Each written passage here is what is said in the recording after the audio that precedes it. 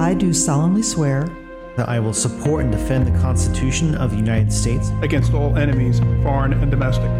That I will bear true faith and allegiance to the same. That I take this obligation freely, without any mental reservation or purpose of evasion. And that I will well and faithfully discharge the duties of the office on which I am about to enter.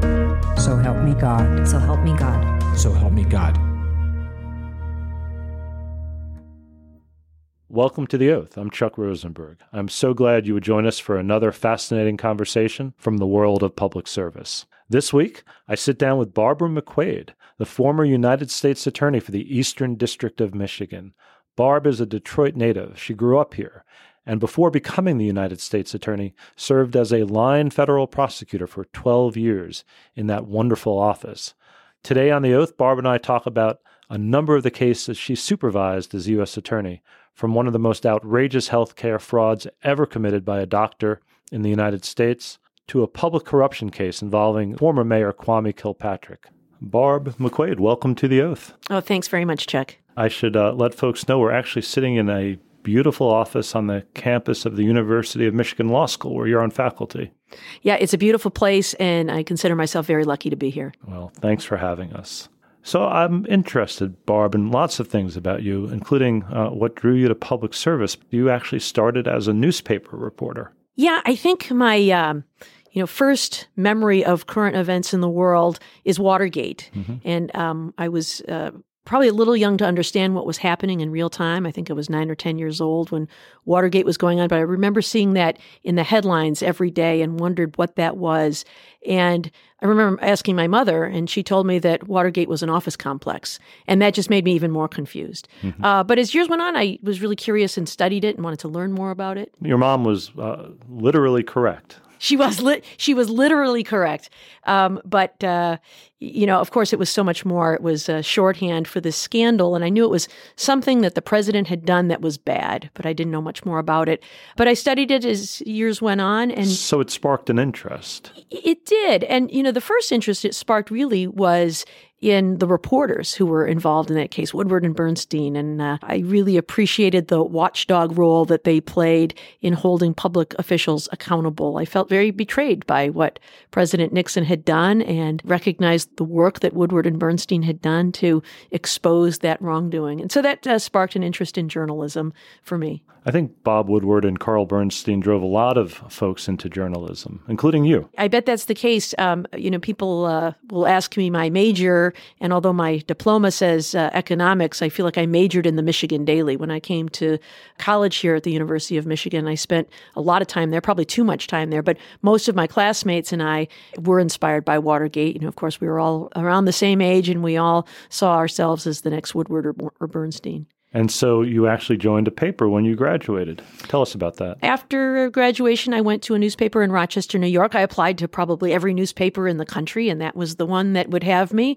And it was a wonderful place with wonderful people. Did you have any connection to Rochester? I did not. I just went there for the job and enjoyed it very much, worked with some wonderful people. I went back to law school after just a year. It really was with the full intention that I would return to journalism, but that it was a good time in my life when I was unattached and had the time and the freedom to study law, fully expecting to go back into journalism, but found that I loved the law and that was another way to serve as a gatekeeper of society, to hold wrongdoers accountable. Before we get to law, and there's a lot of law in your career, Barb, what did you cover in Rochester? What did you do? I started in news, but as often happens in my life, I gravitated towards sports, which is a strong interest. And so as the low man there, I did things, high school swim meets and lacrosse games. I did 5K and 10K races, fishing derbies, beach volleyball, all kinds of things, and it was great fun. Like you, I'm a huge baseball fan, and Cal Ripken played minor league baseball in Rochester before he came up to the Orioles. Were you there at the same time? He did. No, he had left, was already in the major leagues by this time. This was in the late 1980s, but the Rochester Red Wings were certainly one of the beats that our paper covered. Mm-hmm. Awesome. So you decided to go to law school, and you came back to the University of Michigan, where you had done your undergraduate work to attend law school here. I did, and it was a wonderful experience. I know you've said this before, Chuck. I really enjoyed law school. I did too. Some people will say it's a good thing to have done and see it as sort of a necessary evil, like I needed to get the root canal so that I could have a healthy dental work.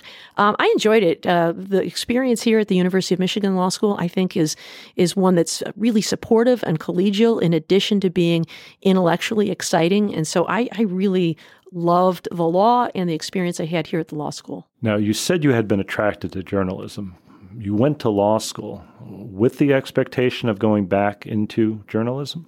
I did. I thought I would do that. But, once I got here and things changed. Yeah, I got a taste for the law and saw what opportunities there were. Things changed. And the first job I had out of law school was as a law clerk to Judge Bernard Friedman, a wonderful mentor. So, you're the second guest on this podcast to have clerked for Judge Friedman, which makes him, I believe, the world record holder for law clerks appearing on the oath. Yes, Jim Baker was a part of the Friedman law clerk family as well, just before me, as a matter of fact, as a law clerk for Judge Friedman. But Judge Friedman has inspired many of his law clerks to go on to public service, public defenders, prosecutors, judges, and the like. But it was during my time as a law clerk that I got to see the whole spectrum of the practice of law, every kind of practice there is. And I saw the work of the U.S. Attorney's Office, and I thought it was fascinating. While I was a clerk, one of the trials that occurred in Judge Friedman's courtroom was a public corruption case involving the pilot for the city of Detroit Jet, a city that was financially struggling and had a pilot who was taking city officials on junkets to Las Vegas and other places and then lying about it by falsifying records, stating that they were actually going to places for legitimate city business. And I was just so impressed with the way the assistant U.S. attorneys presented what was a very complicated case, wiretap evidence and FAA flight logs, and made it very interesting and understandable for the jury. And I saw that holding wrongdoers accountable and thought, wow, that's something I would really like to try to do. I'd like to do that too. Yeah, exactly. And so I applied to the U.S. Attorney's Office following my clerkship, but at least in Detroit and many places, it's very difficult to get a job there right out of law school or right out of a clerkship because the competition is very keen. And so I went to private practice at a law firm I enjoyed very much, a law firm called Butzel Long in Detroit, worked there for 5 years. Every 6 months or so, I would renew my application at the U.S. Attorney's Office. And after about 5 years, they finally got tired of hearing from me, I guess, and agreed to hire me. Well, I'm glad they did, Barb. I did the same thing. I didn't go to a law firm, but I went to law school with the idea of becoming a federal prosecutor and then, tried like heck to get into a U.S. Attorney's Office. As you note, it's not easy to do. You started in the honors program at DOJ, I understand, right? And I did. We were able to burrow your way into the Eastern District of Virginia? Burrow is the right verb. I tried very hard and for several years to become an assistant U.S. attorney, but I'd much rather talk about you. So you're a line prosecutor. You're handling all sorts of crimes, from drugs to guns to immigration. What did you start off doing? And tell us a little bit about it. I first joined in at the office's General Crimes Unit, which is kind of the entry-level position where new AUSAs come in. We get a lot of training, going to the National Advocacy Center and a lot of mentoring, but handling cases involving felons in possession of firearms, for example, bank robbery cases, some lower-level drug cases, counterfeiting, which is kind of an interesting crime that people are surprised still exists, but in many ways has become very sophisticated in light of modern technology, some immigration cases, and then some unusual cases. I had a wildlife case involving someone who was selling illegally obtained tiger pelts. We had importation cases of Cuban cigars across our border.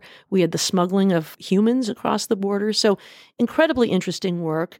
And you're working with all different sorts of federal agents, from DEA to FBI to ATF to Secret Service, I imagine. Yes, all of the different agencies. And so it's a wonderful opportunity to learn kind of the whole of government from the executive branch, all of the agencies you know a lot about, and even some of the more obscure agencies. But it was wonderful work. People were incredibly professional. It was the first opportunity I had to bring cases before the grand jury, which was also an incredible experience. And one of the things that always struck me was at the end of their service, the grand jurors would so often comment on, I had no idea what these fish and wildlife agents did, or I had no idea that Secret Service agents also investigated financial fraud. And I'm so impressed with the quality of these agents. They're so smart and diligent and hardworking and honorable. Just being able to work with all of of them was really an incredible experience. I remember seeing brand new grand jurors at the beginning of a term. They looked like they would rather be anywhere else on the planet than in that grand jury room. And then over 12 or 18 months, their views would change. They would see what was actually happening in their communities, and they would meet the men and women trying to do something about it. And they usually left impressed. Although I think at the beginning they understood it was their duty to serve on a grand jury, no one was very happy about it. But by the end, they were incredibly gratified and really thankful that they'd had that experience and that window into the inner workings of the executive branch. So before you could function as an assistant U.S. attorney, you had to take the oath.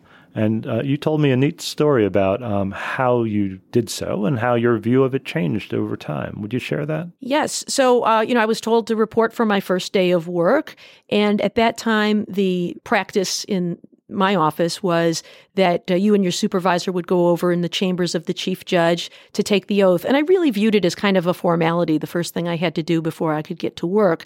I showed up with my supervisor in the chief judge's chambers, and I was surprised to see my husband show up with our newborn baby, who he was staying home with at the time. But he was already an AUSA in the civil division at the office, and he knew how important the oath was. He had taken it. He had taken the oath. He was already there. He understood what an incredible responsibility it is to be an AUSA and the responsibility that I was taking on. And so he wanted to be there. He wanted to support me and show me how much it meant to him that he had taken the oath and that I was going to be sharing in that with him. And so your view, at least initially, was that it was perfunctory, something you had to do and get out of the way so you could start working. And when you became the U.S. attorney in Detroit, you had a different approach. Very much so. So that experience really helped me to see how important it is, and also just listening to the words about supporting and defending the Constitution of the United States. It's a powerful moment when you take the oath. And serving as an assistant U.S. attorney is a powerful responsibility. And so Steve Murphy, who is now a district court judge. I know Steve, fine fellow. He is, and I don't know where he got this idea, but he began doing something different, which was when we had new AUSAs join the office, he would convene a hearing before the chief judge in open court and invite family members of that AUSA and invite the whole office to come, because he recognized how important the oath was. And that was a tradition that I continued because, again, it's important to the person coming in. And we wanted to impress with that person just how serious this oath was, that we meant it, that it was something we wanted to be reminded of. And I think it was just as important for the people hearing it again, the colleagues who surrounded that person, as it was for the new AUSA. And so it has become a tradition in the Eastern District of Michigan to do it that way that continues to this day. Barb, you mentioned the many different types of cases you handled as an AUSA. One case you handled involved Iraqi spies, and I thought that was worth describing further for our listeners. It's a fascinating case. Yeah, so after 9/11, our office set up a national security unit, and I became part of that unit and handled a number of different kinds of cases. One series of cases we handled was so interesting.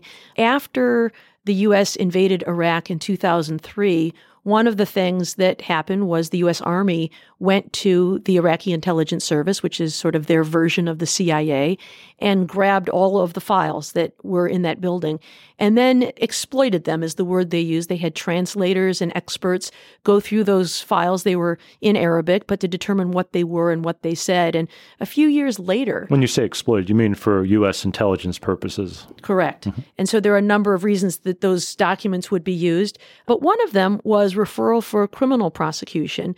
And there were files that were found that were source files for people living in the United States.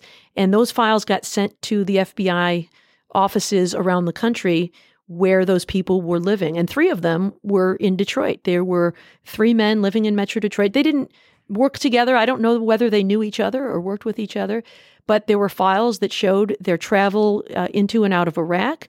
They met with handlers, they shared information, and they were reporting on Iraqi dissidents living in the United States who were speaking out against Saddam Hussein. They would attend their speeches and bring back recordings and newspaper articles at a time when it was illegal to travel to Iraq and to bring goods into Iraq. And so if these dissidents had family in Iraq, they could be in grave danger based on the work of these Iraqi spies. That really is what I think makes their work so significant. Not only were they sharing information with a foreign adversary, but they were sharing information about residents of Iraq who certainly were at risk. What happened? In all of those cases, the defendants were convicted. One of them went to trial. Two of them pleaded guilty. But the cases were really quite strong. We had a interpreter come interpret what was in the files themselves. So the files were really some of the most powerful evidence.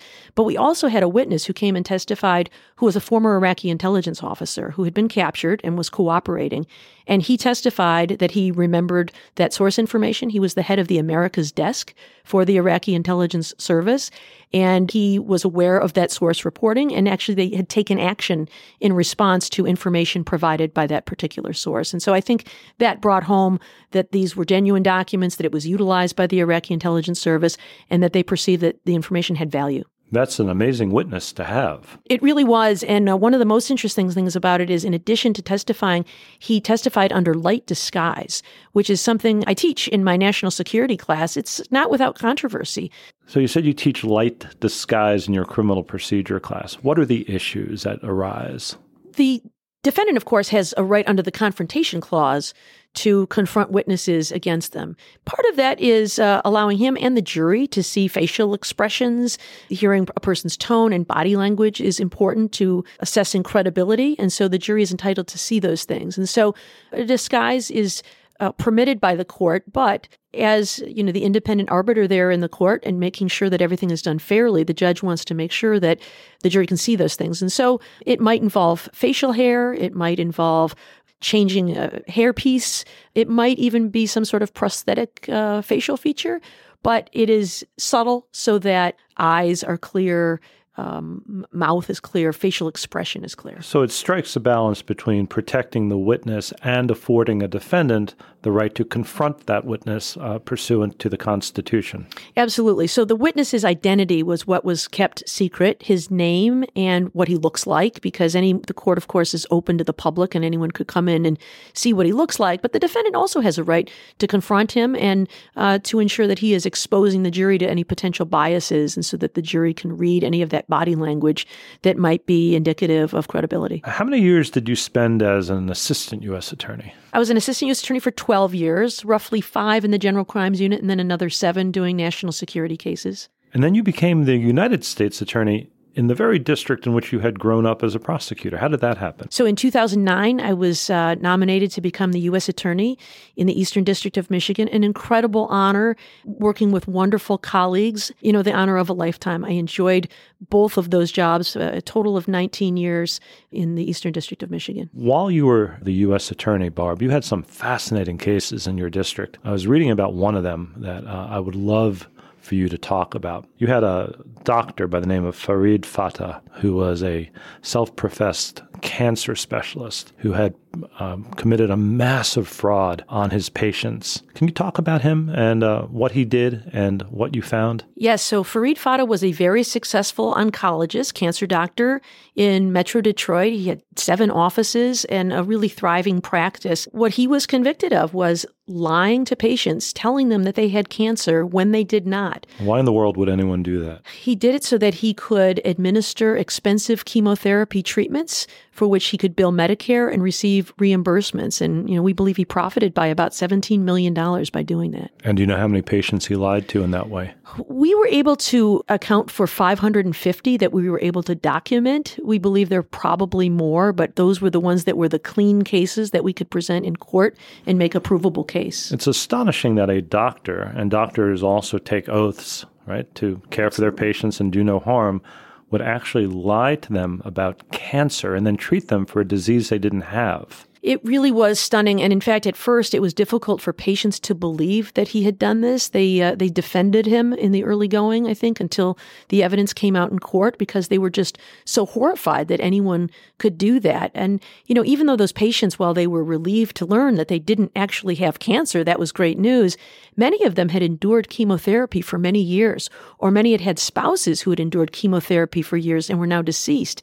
And some of them had suffered permanent injuries to organs and nerves. Some had lost their teeth, and so they were very angry.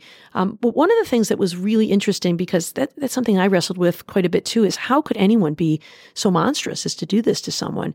Greed is one answer, but at his guilty plea, when the judge asked him why he had done this, he told the judge he did it out of greed and also for power.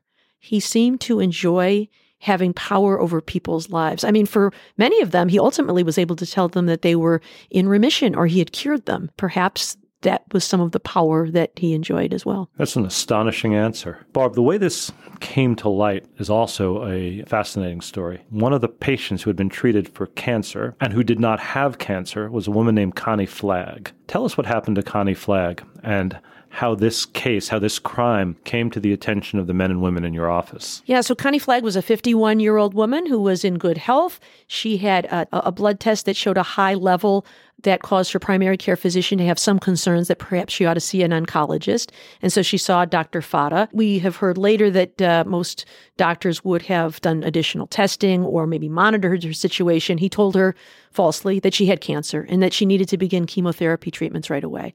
So after her first chemotherapy treatment, she was home and, distraught, thinking about her diagnosis. And she had an unpacked suitcase, a suitcase that she was in the process of unpacking on the floor. And she was home. It began raining, so she ran upstairs to close a window. And as she turned around, she tripped over that suitcase she was in the process of unpacking and broke her leg and thought, oh, boy, I've just gone from bad to worse, and went into the hospital with a broken leg. It was over the July 4th weekend, and so Dr. Fata was out of town and not available to tend to her. What year? 2013. So a different doctor, part of Dr. Fata's practice, was making the rounds instead and checked on her. Dr. So McQuade, who worked for Dr. Fata. Yeah, and who had already had some suspicions about his irregular practices and in fact had given notice to leave that practice the following month, but was still finishing up his work with Dr. Fata. And during his rounds, checked on her. Coincidentally, while she was at the hospital, looked at her file, looked at her injury, and asked her, who told you had cancer? And she told him Dr. Farid Fata. And this confirmed some of Dr. Mangle's concerns about Dr. Fata's practice of medicine. Yes, and so he discovered in her files that she did not have cancer. He looked at her patient records and he urged her to get a second opinion. Did she? She did, and found out that she did not have cancer. So what did Dr. Mangle do with this? It must have been very disturbing to see that his colleague had begun treating Ms. Flagg for cancer when in fact she was cancer-free. He said he was distraught about it. He went back and he spoke to the office manager at Dr. Fata's practice, a man named George Karacha, and told him what he had discovered. And George Karacha also had his suspicions about Dr. Fata from having been the office manager. He wasn't a doctor, he wasn't a medical professional, but he had heard from nurses and others who had left working there after short periods of time because of suspicions that something was amiss. And he had the experience of serving as a relator in a Ketam case previously. Now, that's a case where there is a fraud against the government. A private litigant, may come to the government and share this information about fraud against the government so that the government can file a lawsuit to recover the fraud loss. And the person who comes forward would be the relator. The technical term is relator. Sometimes we refer to them as a whistleblower. Oftentimes it's an insider like that. And their incentive is that they get a share of the recovery that the government is able to earn from its lawsuit. You used another term, Ketam. What does that mean? It's a Latin phrase. I think it means something like he who sues on behalf of the king. And the idea is that this person has come in and can file his own lawsuit and also join in the recovery that the government receives as a result of this lawsuit. They wouldn't have known about it otherwise, but now the government is able to sue for losses that it incurred as a result of this wrongdoer's misconduct. So the office manager, Karacha, believes that the government is being defrauded by Dr. Fata, and Karacha brings a Ketam lawsuit in which he is the relator. Those are all the technical terms. But as you said so eloquently and so succinctly, essentially he's a whistleblower. What happens next? George Karacha had been a whistleblower once before, so he knew how to go about filing a Ketam lawsuit. He found a lawyer, very good relators counsel, who came to the U.S. Attorney's Office and met with the chief of our civil affirmative litigation unit and agents of the FBI and HHS, Health and Human Services. And he shared with them this story of what had been happening. That was on a Friday afternoon. And I remember getting a call from this AUSA, Peter Kaplan, wonderful lawyer, who immediately recognized. You're the U.S. attorney now. You're the boss. Yes. And Peter immediately recognized that if what he is saying is true, then people are being injured every day that Dr. Fata is in practice. And in fact, what he said and what I believed is, these cases can be really hard to prove because the spectrum of what is reasonable medical care is quite large. And so even if this doctor is being very aggressive, it's probably not beyond what is medically reasonable. But just in case, we probably ought to treat it as if it's true.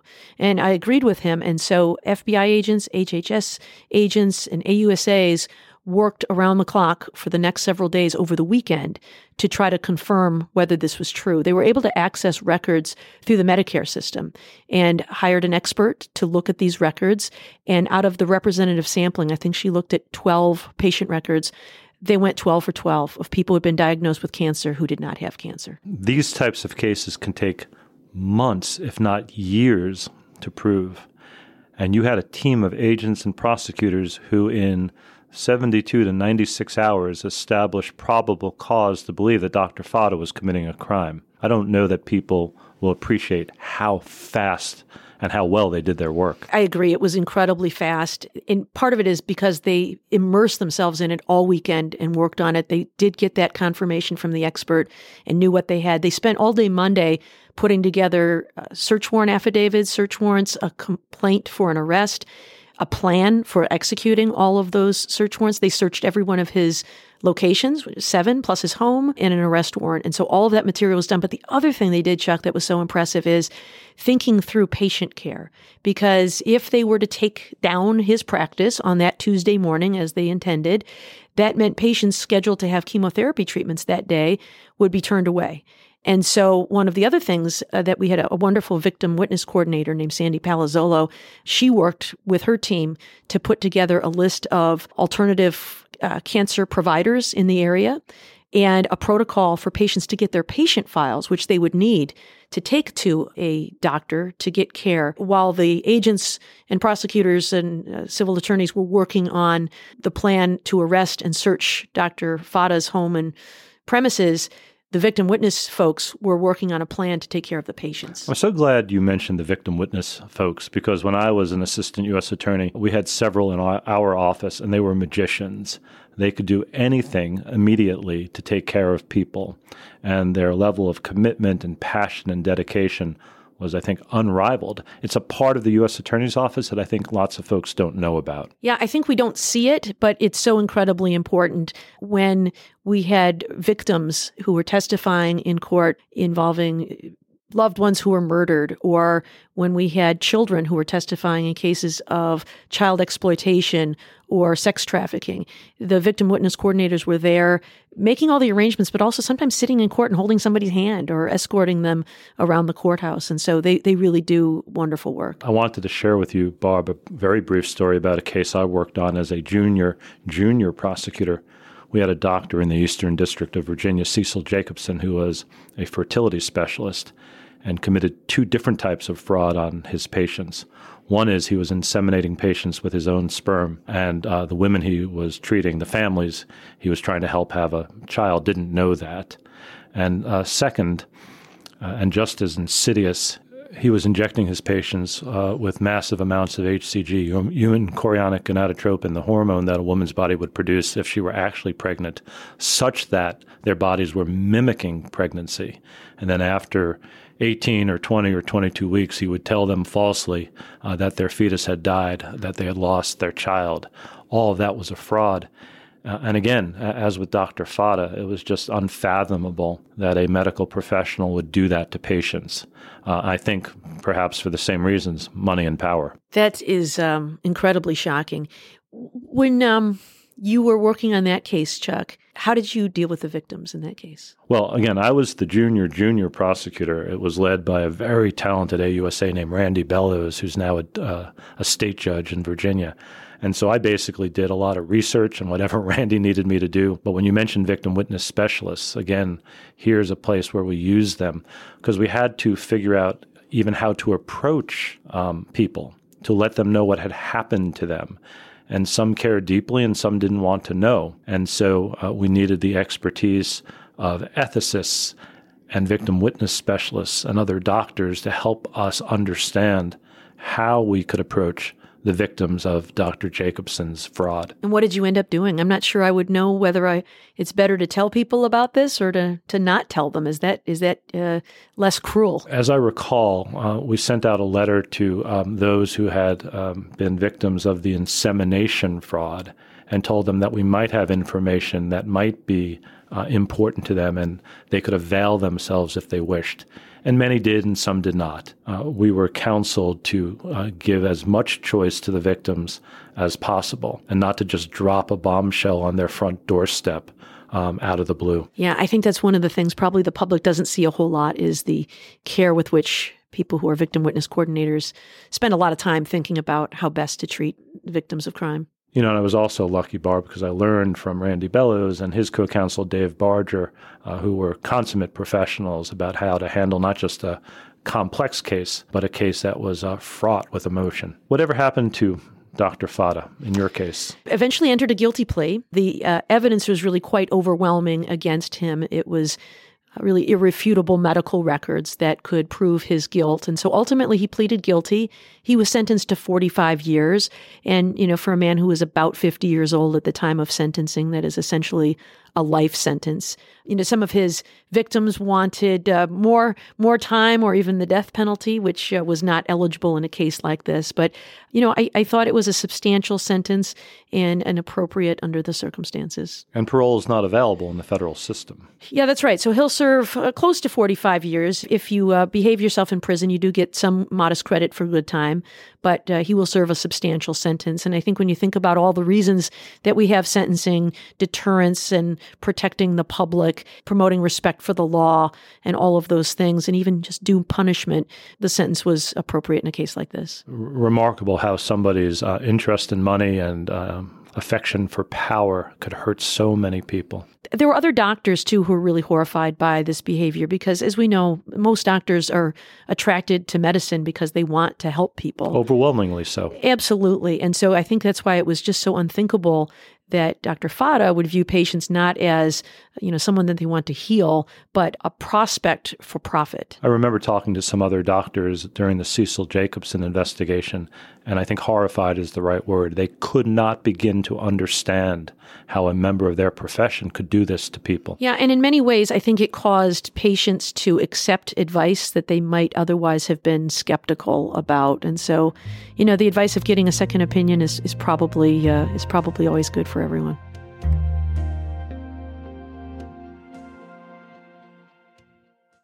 Hi, everyone. It's Joy Reid, host of AM Joy on MSNBC. Did you know you can listen to AM Joy and all your favorite MSNBC shows as podcasts? You can catch up on The Beat with Ari Melber, The Rachel Maddow Show, The 11th Hour with Brian Williams, and more anytime on the go.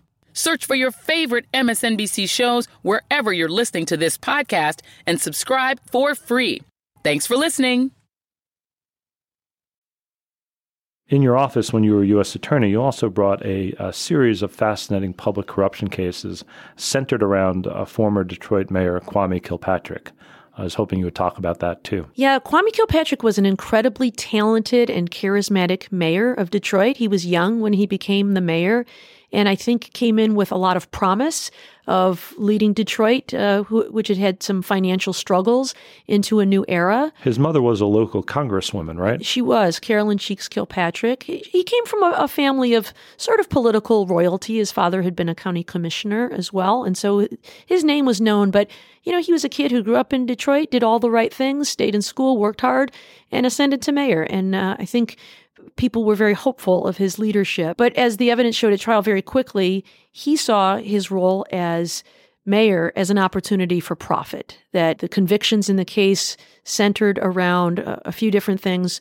Bribery schemes to do business with the city of Detroit. You had to pay him or his father a consulting fee just to get in the door. Public works contracting was a big source of ill-gotten gain for Kwame Kilpatrick. If you wanted to do business with the city of Detroit in a public works contract, you had to hire his good friend Bobby Ferguson to do your contracting, and you had to pay him 25%. At least one instance, the contractor said, well, I don't need an excavator. I already have an excavator. And was told, well, that's good because he's not going to do the work anyway. And that was a big part of the scheme. There was $83 million in fraudulent billings by Bobby Ferguson for excavation work. And then another part of it was the mayor had something called the Kilpatrick Civic Fund, which was intended to raise money for the people of Detroit, seniors and children. He spent that money instead on himself, more than $200,000 on things like yoga lessons and a leather jacket and golf clubs and travel to resorts for vacation and children's camps and the like. Ultimately, I think I read about 30 people were convicted as part of the Kwame Kilpatrick web of fraud. Yeah, and I think that's one of the things that's so interesting and important about that case. People look to Kwame Kilpatrick as, the person who was at the center of that, and he was, but it's a really great lesson, I think, in how tone starts at the top, because he really created a culture of corruption within city government. As you said, 30 people who either city employees or contractors doing business with the city of Detroit were convicted of federal offenses. And it just became a way of doing business in the city of Detroit, that if you had the authority to award contracts, you asked for a little money, a little something for yourself. There was at trial evidence of an email that came out from an associate of Kwame Kilpatrick that said, how come Bobby's the one who always gets rich? When's it going to be my turn to make a little money off of a deal? And so it really, I think, is an example, Chuck. How we often hear about tone starts at the top and you need to create a culture of integrity and a culture of compliance. And I think sometimes people wave at that like, as of course that's going to be the culture. And that certainly has existed in the places where you and I worked at the Justice Department, but it doesn't exist everywhere. And when the boss makes it clear that it's okay to accept bribes and that's just the way business is done, people begin to do it without even batting an eye. Corruption was really quite pervasive and lasted for a long time. Well, Barb, whatever happened to Kwame Kilpatrick? He was convicted at trial and sentenced to 28 years in prison in 2013. And so he continues to serve that sentence today. But, it was a really remarkable job by a prosecution team and a team of agents at the U.S. Attorney's Office and the FBI. We also had an environmental agent involved in that case who talked about the sewer contracts, and that was a very interesting piece of the case. So really tremendous work. And one of the big breaks that came in that case actually occurred when the Detroit Free Press printed the content of text messages between Kwame Kilpatrick and his chief of staff with whom he was having a romantic relationship. And while they were interested in that aspect of the case, our team realized that if there were text messages about that, then there were also likely text messages about the corruption in public contracting that was the subject of the case. And so they got a search warrant to obtain the content of those text messages, and that ended up being really important evidence in the case. Did they find evidence of the corruption in the text messages? They did, and they used it extensively at trial to corroborate the testimony of witnesses. So if there was a contractor who had been shaken down for a bribe, not only was he able to testify about it, but we were able to show text messages between Bobby Ferguson and Kwame Kilpatrick about the very things he was talking about. And that corroboration is so important in the work you do in court. Yeah, it was really powerful. I think that, you can sometimes dismiss witness testimony as biased or forgetful or misunderstanding what was actually going on. But when you could confirm what they were saying with a text message in the words of the defendants themselves, it was incredibly powerful. There's another case that came up during your tenure as U.S. Attorney, Barb, that I wanted you to talk about. Really interesting. The Volkswagen Corporation had been cheating on EPA emissions tests. Not the typical case you might find in a U.S. Attorney's office, but an important one. Yeah, this was an interesting case, and it arose here in Ann Arbor, Michigan. There's an EPA testing lab here that tests cars for emissions to make sure they're complying with EPA regulations, that the emissions going into the air are within legal limits. And I got a call one day in 2015 from EPA and the Criminal Division in Washington of the Department of Justice that they had become aware that Volkswagen was cheating on the test. And not just a little bit. They had designed software that they'd installed in the vehicles that could cheat the test so that the car sort of knew when it was on a dynamometer, which is the testing machine, and it would switch into a mode that would burn clean. And so the car might have been, less powerful, it might have been less fuel efficient, but it was clean and it would pass the test. But when the car was on the road, it would switch over to drive mode and it would spew more than 40 times the legal limit. And the software was purposefully coded, designed in this way. It was created. So, sometimes you have these cases where there is a problem with a vehicle and then people lie about it to cover it up. This was one that was intentionally created from the start to cheat the test. Who was charged and why? Ultimately, Volkswagen, the corporation, was charged, and 7 executives were also charged. We began an investigation. It included talking with lots of witnesses, people who were employees, as well as reviewing emails and memos, and found that some very high-level folks, department heads, division heads, had been involved in the creation of this. It was part of Volkswagen's goal to create what they refer to as clean diesel, and so diesel engines that could be sold in the United States that were cost-effective, that were fuel-efficient, and that were clean. And they weren't able to make their own goal. We talked a little bit about, cultures of organizations, and I think one of the things that Volkswagen got caught up in is they were determined to meet their goal. And so when they couldn't do it legitimately, they found a way to cheat to meet that goal. Sometimes in white-collar cases, we end up charging corporations rather than individuals, and that is somewhat controversial. Can you talk about the theory behind charging a corporation as opposed to charging an individual? I know in this case he did both, but that's not always true. Yeah, so there are a number of factors that you look to. The Justice Department has factors that should be considered when considering whether to charge anyone and then whether to charge the corporation or the individual. And so when it's the corporation that is benefiting as such, as a corporation, then in the control group, the leaders and managers of that organization were involved in the decision that was illegal, then the corporation is a proper defendant, but that does not obviate the possibility of also charging individuals. And so, as I said, there were 7 individual employees who were high-level managers of the corporation who were involved in making these decisions. They were within the scope of their authority. They did it to benefit the corporation, and they, were fully aware intentionally of doing this. Now, I should say these are allegations because some of them remain at large in Germany. Germany does not extradite its own citizens, but 2 of those individuals were in the United States and were convicted here. Coincidentally, in this case, your professional life intersected with the professional life of one Bob Mueller. Yeah, that's right. At the time of the criminal prosecution, Robert Mueller had been appointed the special master in a civil case. So the owners of vehicles had brought a lawsuit. There was multi-district litigation going on in the Northern District of California. What does it mean to be a special master?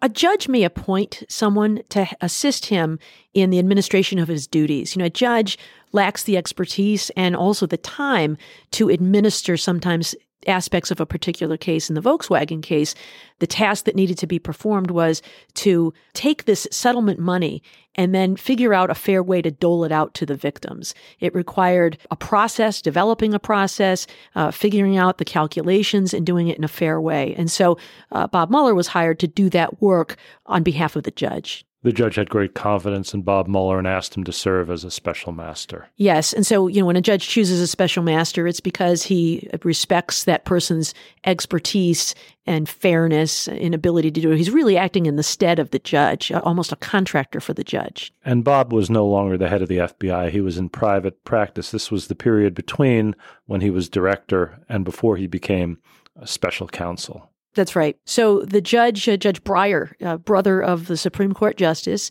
in the Northern District of California, had appointed Robert Mueller to be the special master to help put together a settlement in the civil case. And so we were working in tandem on different projects, but we had sort of a common goal of resolving the case. And so he telephoned me and came out and met with me in Detroit. And, every time we met, the message that he had for me was the importance of urgency in a case like this. He said, cases like this can really languish. There's an awful lot of evidence to be collected. And what's most important is that you move expeditiously and act with urgency, because the longer the investigation goes on, the more stale the evidence becomes. You will lose records and memories will fade. And so you really need to push your people to act with urgency. And I did. I did that. And as a result, I thought we had a very favorable outcome for the government, which had been defrauded, as well as for the individual customers who'd been defrauded. Volkswagen ultimately paid a $4.3 billion settlement to resolve criminal and civil violations. Yeah, I have such great admiration for Bob Mueller. Yeah, same here. He is, the quintessential professional. He's soft-spoken. He's understated. He has great humility. I began the conversation by referring to him as Mr. Mueller because I'd only met him before in his capacity as FBI director when we overlapped in those jobs. And he insisted I call him Bob. He was always in his shirt sleeves, rolled up, ready to work. And so I also have great admiration for him. White shirt, no doubt. Absolutely. Nothing but a white shirt. In early 2017, President Trump issued an executive order known as the travel ban 1.0, the first version.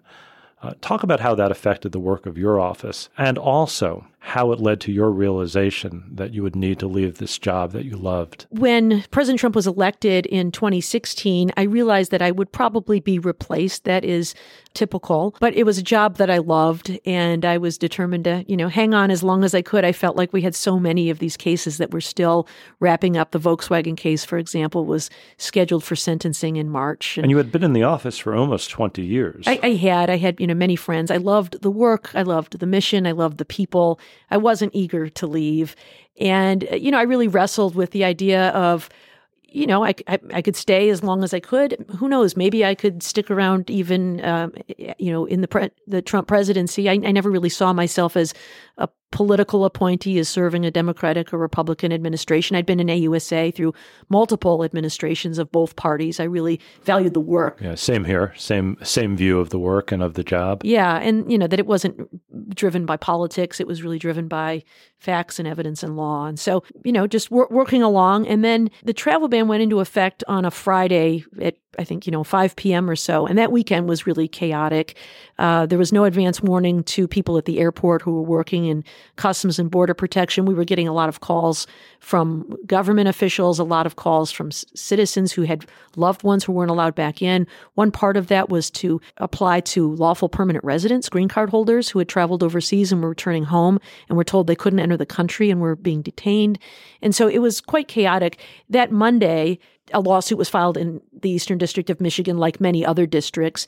And I was sitting with our lawyers who handle immigration cases, really wrestling with how we were going to defend what appeared to be an indefensible order, and really reached no resolution that day, just kind of tearing our hair out, going through language of statutes and trying to figure out how we were going to defend this thing. It was your obligation, if you could, to try and defend that executive order. Is that fair? Yes. And if, any reasonable argument can be made in defense of it, you do that. That's what you do as a government lawyer. It doesn't mean you agree with the policy behind it. There are lots of laws, the policy of which I don't necessarily personally agree with, and that's okay. If there is a reasonable argument to be made, I'm the government lawyer, and you make the argument. But I want people to understand that it was your duty to see whether or not you could advance a reasonable argument in defense of the executive order. That's right. I mean, you can't go into court and make a frivolous argument. You have to find some reasonable argument to make, and we were having a hard time finding any reasonable argument to make to defend at least that first version of the travel ban. So what happens that night?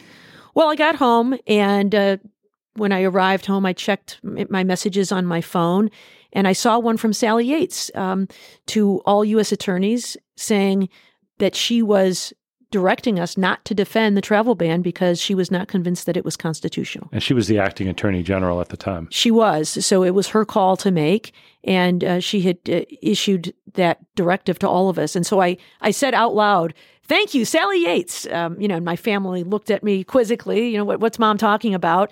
And I said, I told them in some shorthand what had happened, how I'd spent my day, and she had just solved my problem because now we weren't going to have to defend this, what I perceived to be unlawful order anymore. And so, I spent the evening with my kids, and later that evening I was sitting on my daughter's bed with her talking about homework or something. And I glanced down at my phone and saw a news alert from some news organization. And, in very cold, objective terms, saw a news report that said President Trump has fired Acting Attorney General Sally Yates. And I started to cry. And my daughter asked me, what's wrong? Why are you crying? And I said, I just realized I can't be U.S. attorney anymore. If I was going to have to defend laws that I thought were unlawful, I had the answer to my question of, maybe I could stick around, maybe I could serve in this administration. I realized I could not. And so it was a sad moment.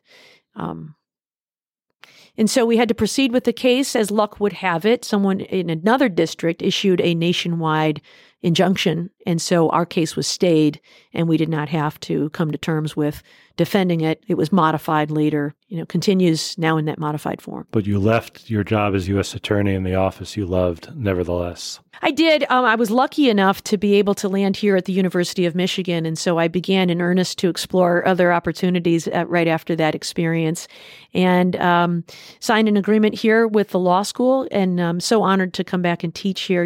There's the Department of Justice is an institution that I love, but another great institution is the University of Michigan. And so I'm honored to be here. And I mentioned at the beginning of this podcast that we're sitting in your office on the gorgeous campus of the University of Michigan, almost as nice as the University of Virginia. And it's really an honor to be able to spend some time with you, Barb McQuade. Thank you, Chuck, and thanks for coming to visit me here in Ann Arbor. Oh, it's our pleasure. Thanks for being on The Oath. My pleasure. Thank you. Thanks to Barbara McQuade for joining me today on The Oath. I really enjoyed our conversation. Barb has been a tremendous friend and has also helped promote The Oath on her Twitter feed. If you're on Twitter and you like Barb, and there's every reason you would because she does fabulous work on MSNBC as a legal analyst, you can find her at Barb McQuade on Twitter. Thanks, Barb. My guest next week on The Oath is the former United States Attorney for Chicago, Pat Fitzgerald. Pat has had a remarkable career in federal law enforcement, starting as a line federal prosecutor and assistant United States Attorney in the Southern District of New York. There, he prosecuted cases against al-Qaeda and against the Mafia, and he'll talk about both of those next week on The Oath. If you like this show, and you think you might know someone in your life who would enjoy it, do me a favor. Please tell them about it. Also, please email us with any thoughtful comments or feedback you may have. We read all of our email, even if we can't respond personally to each one. You can reach us at theoathpodcast@gmail.com. That is theoathpodcast, one word, @gmail.com. We love to hear from you. The Oath is a production of NBC News and MSNBC. This podcast was produced by Fannie Co., with the wonderful Fannie Cohen, Nick Bannon, and Rob Hebert. Lauren Chadwick and Laurel Heineman provided production support. Our senior producer is Barbara Rabb, and Steve Lichtai is our executive producer. This is The Oath with Chuck Rosenberg. Thank you so very much for listening.